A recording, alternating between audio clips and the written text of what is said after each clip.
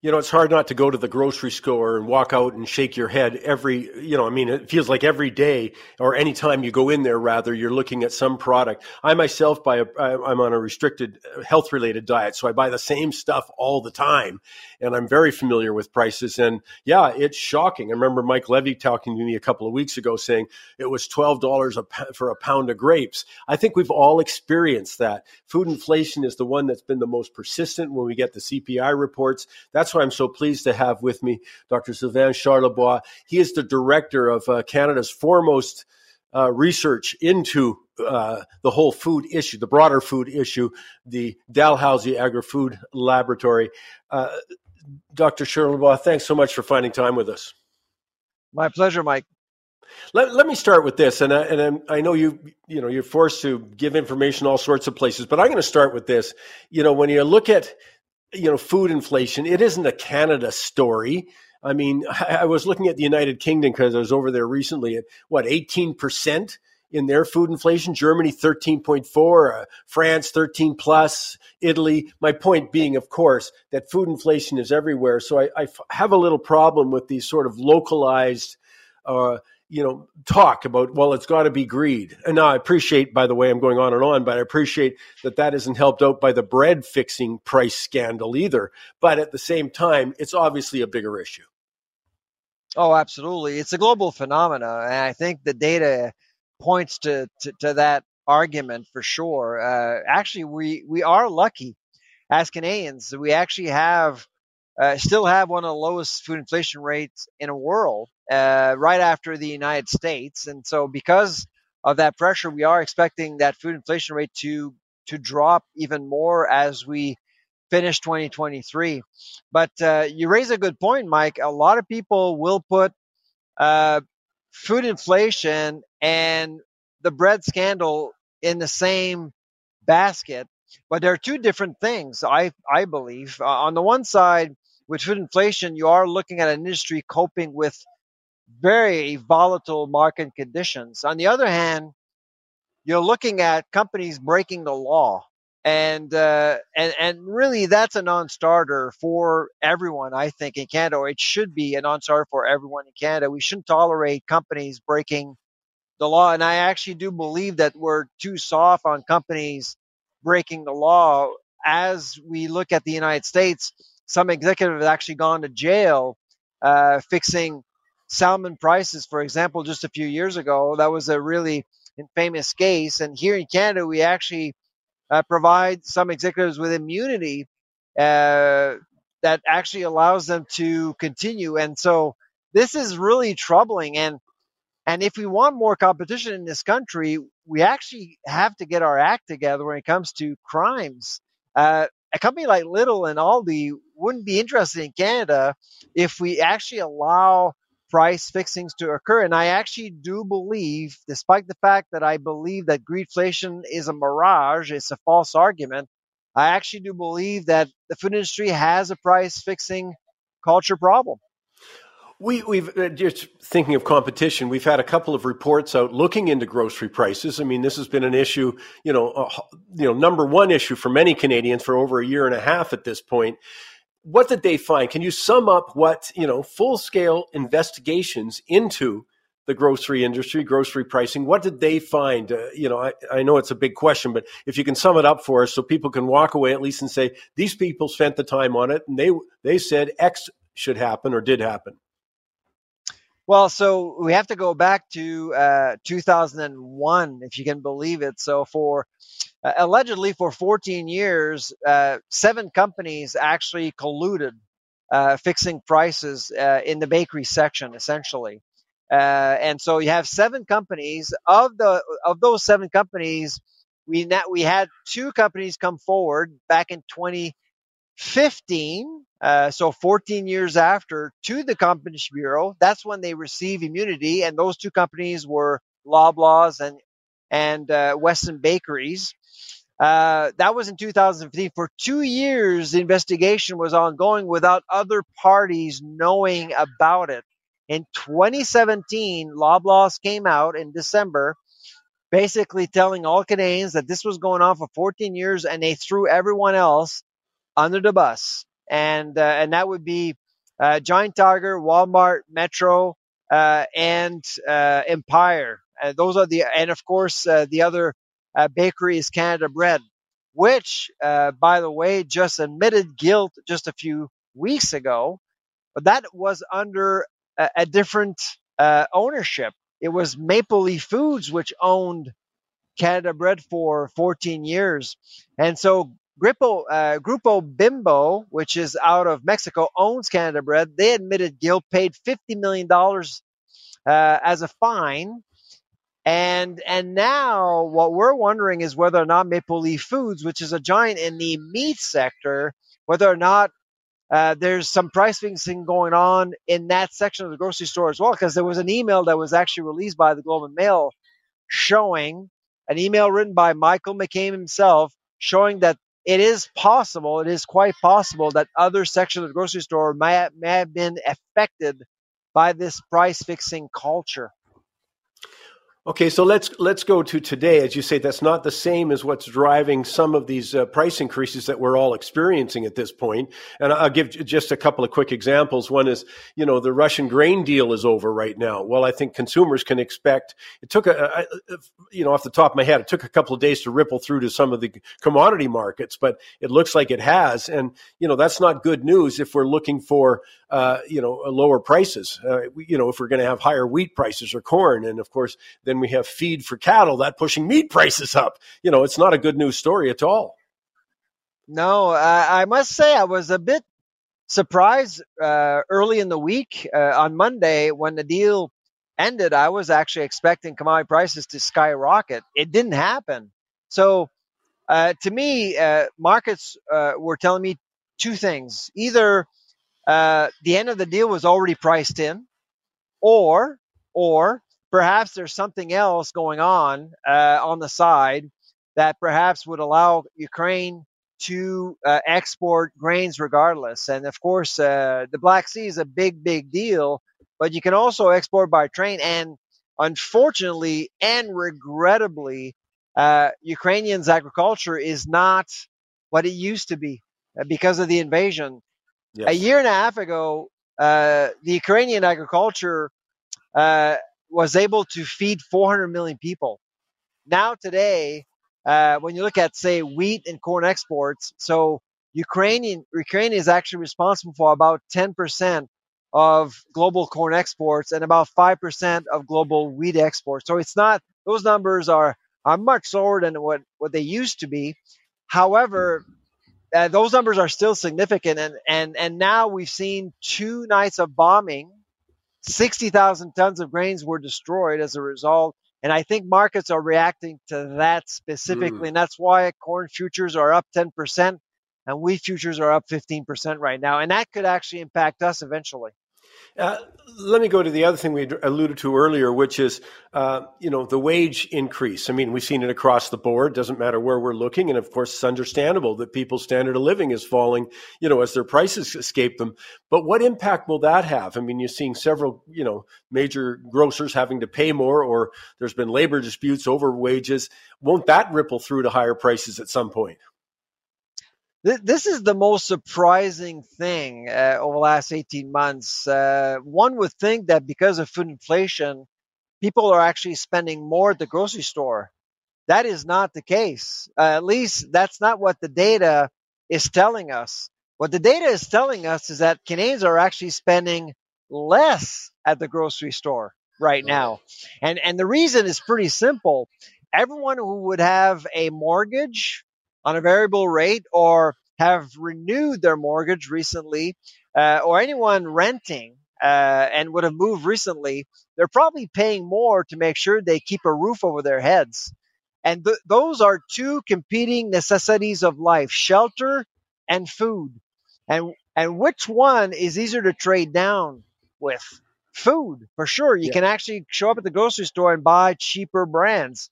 With shelter, you would have to move or get someone else to move in with you, or downgrade. It's much more work than with food. And that's why I think right now Canadians are retreating with their wallets. They're still showing up at the grocery store or a store, because dollar store sales have actually gone up 15%. They're actually saving to make sure they have some sort of shelter for them. When you look at individuals, and you have posted this, and I'll just remind people to go to the Food Professor on Twitter, the Food Professor. I'm looking at some of these things you put up, and I certainly, jaw dropping when you look at since just January, you've got pork shoulder cuts up 92%, grapes up 42%, as I was alluding to earlier, or squash or orange juice, and everyone can throw in their examples because they'll have personal shopping habits. And it seems even higher than some sort of the latest 9.1%, June inflation for grocery prices. I mean, it seems much greater than that, at least, and it looks like it's meat and vegetables are the culprits here. Yeah, absolutely. Well, when you look at the CPI report, there's always a new store every month. A few months ago, bakery and vegetables were pushing our food inflation rate higher. Now culprits are fruits and meat products. The meat story was actually highly predictable because back in March, if you remember, Mike, I was actually on Twitter saying to people, buy beef now. Yeah. Buy beef now because beef will be more expensive later. Well, that's what we're at. We're later now, and that's why beef prices are really making the meat counter more expensive, and we don't see that changing anytime soon, unfortunately. So if you're a meat lover, pork is probably a better bet for you. Or chicken actually is more stable than it used to about 6 months ago. With fruits is a hard one to explain. I actually do think that some of it has to do with droughts all over the place. It's been harder to grow. Even in Canada, in June, you start to get fruits from domestic farmers. But let's face it, farmers will charge a premium at the very beginning of the season. So I suspect that really grocers and farmers wanted to get consumers to pay a premium early on in the season. And who knows what's going to happen in July and August, but that's probably why it happened. Because typically with fruits, the currency is a big deal. The currency could drive that section of the grocery store higher in terms of prices, but the currency has been a non-issue for a very long time now. What a great point you've just made, though, that, when we're looking at these, I think people get too simplistic when they start looking at why are grocery prices higher. And as you just alluded to, the currency can play a big part in that also. I mean, because commodities are traded in U.S. dollars, major commodities are, besides domestic issues like higher wages. And I don't know, you tell me, does the greedflation people who are proponents of that, do they include wage increases for their workers who obviously are facing the same constraints the rest of us are? The reality, Mike, is that there's a new baseline out there when it comes to cost management in the food industry. It's costing more to do anything in the food business right now. Anything. Wages have gone up. Packaging costs have gone up. Consumers are pretty demanding when it comes to safety, food safety. And so regulations have actually made things more expensive. And I think all of these changes have been, to a larger extent, underappreciated economically.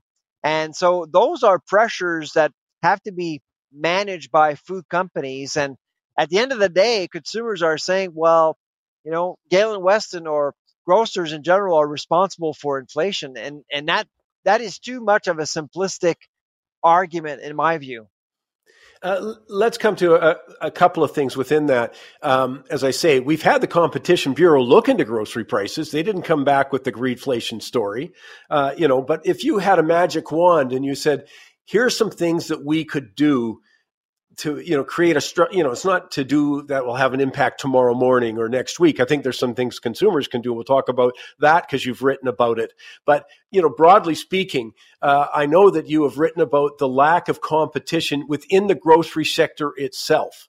That we don't have enough stores involved. We don't have enough people battling for our dollars. Would that be your number one thing, sort of, if you could change the landscape?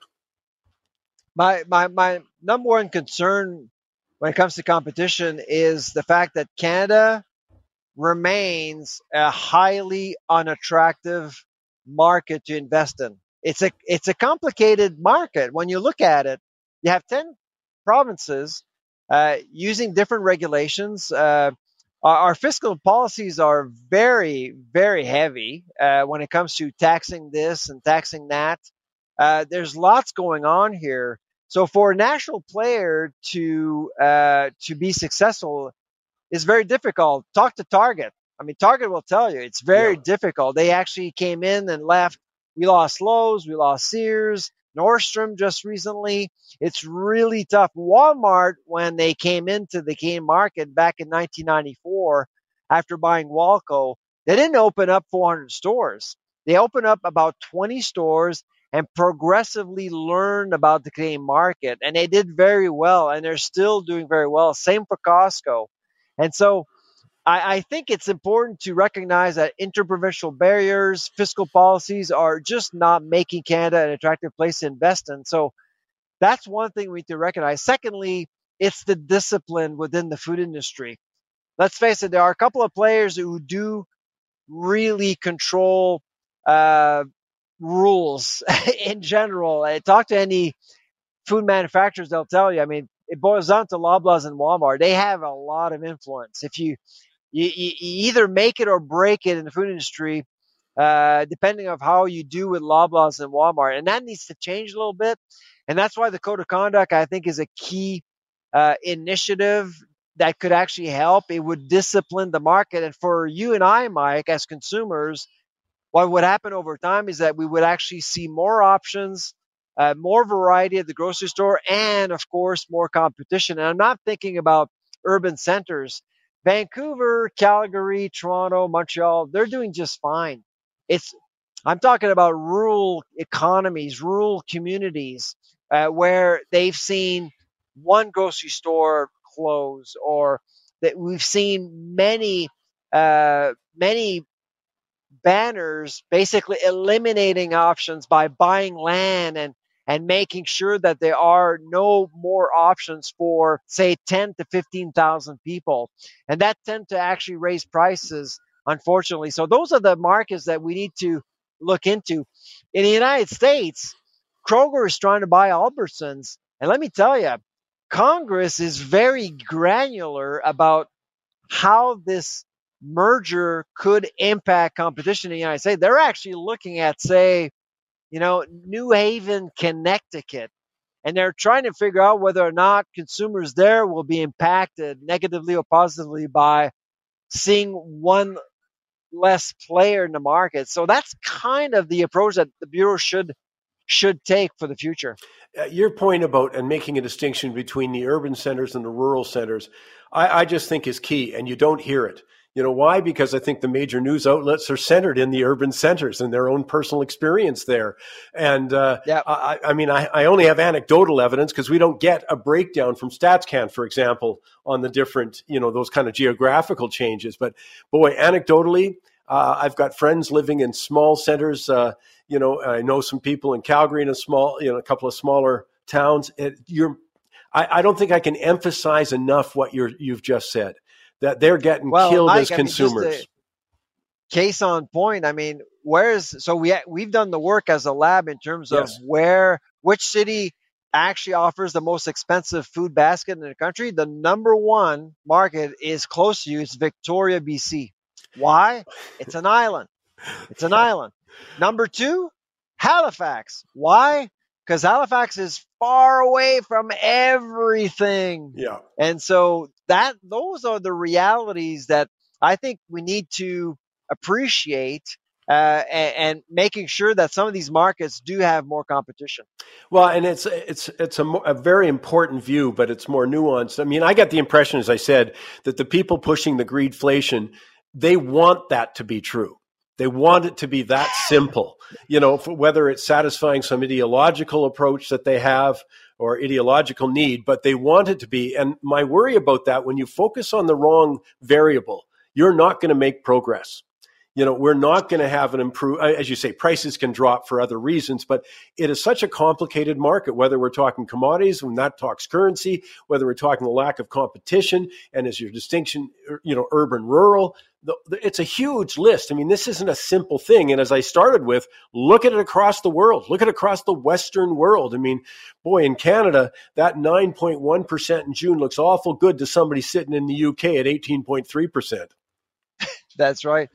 The greedflation campaign has largely been successful for one simple reason. Many Canadians have forgotten why companies exist in the first place. Companies exist to make a profit, to support everything we see in our economy: schools, roads, hospitals, everything. It creates wealth. We have lots of wealth in Canada due to companies. Yeah. But it seems as though a lot of Canadians have actually forgotten about that, and profiteering or making a profit seems by some appears to be almost devilish, or shouldn't be allowed. And in my view, it's really unfortunate that we've come this far. There's always been a delicate balance between profits and food business. Like, being in the food business, the morality of making money has always been there, for sure. Whether or not the food inflation rate is at 0% or 10%, doesn't matter. It's always been there. And now it's much more obvious because the food inflation rate is so high. Yeah, and I mean, that's my life here on Money Talks, is to try and explain these relationships. Like, you don't want profitable corporations, or you want to raise taxes. Have you looked at your pension holdings yet?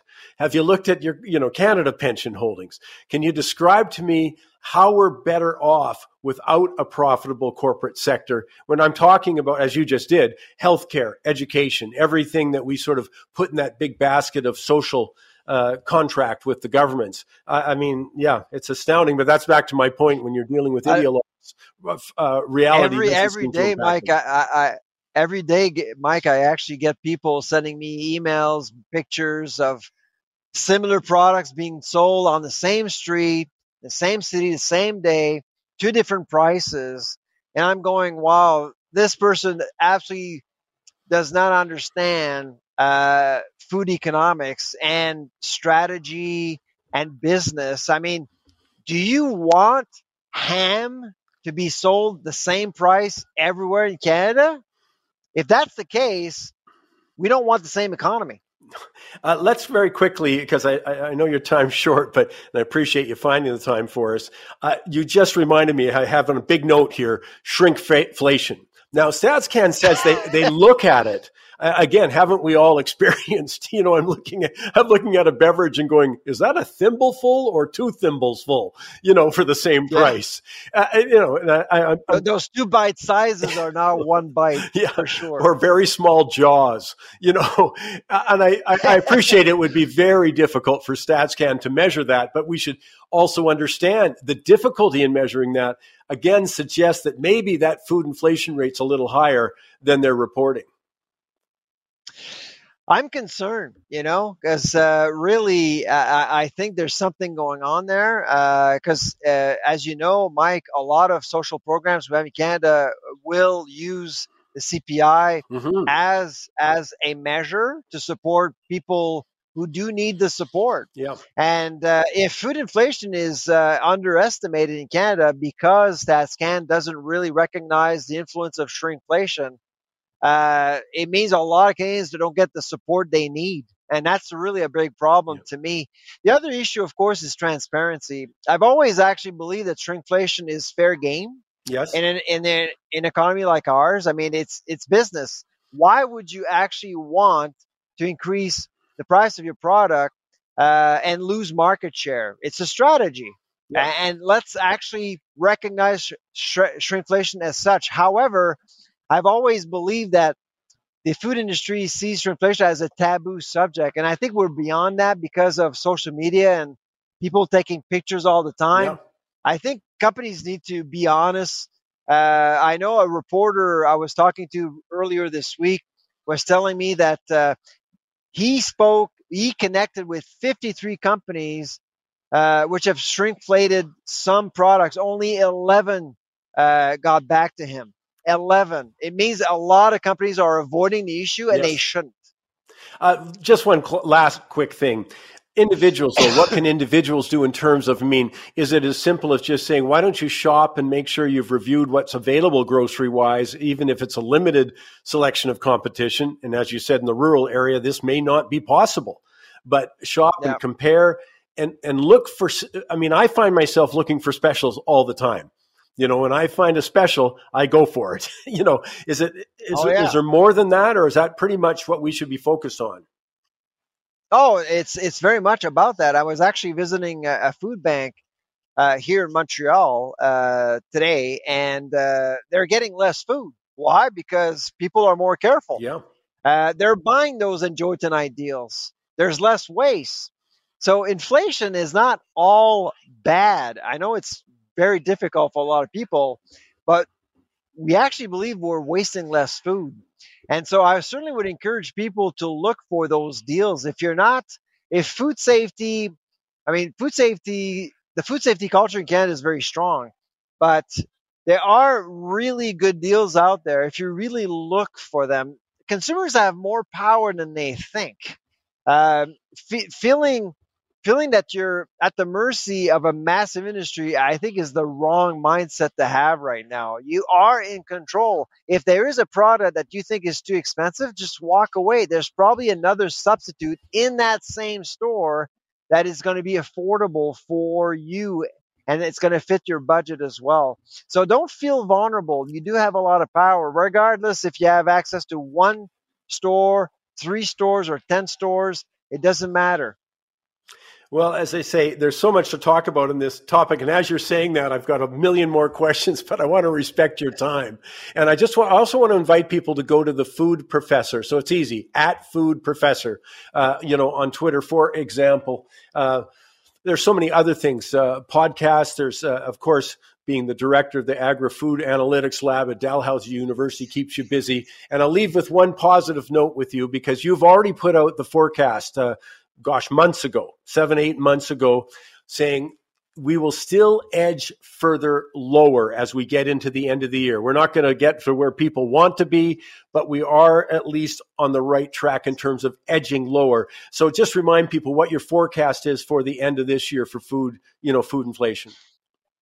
Yeah, so in December, we actually published Canada's food price report along with the University of Guelph, the University of Saskatchewan, and UBC.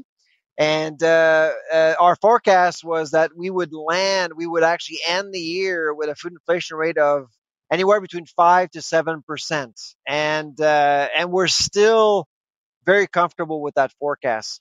Well, that would be good news, at least better news. Let's call it better news, that the rate of increase in the prices we pay at the store will at least slow down a little bit. Sylvain Charlebois, director, of course, at Dalhousie Agri-Food Lab. Thanks so much for finding time. We really appreciate it. My pleasure.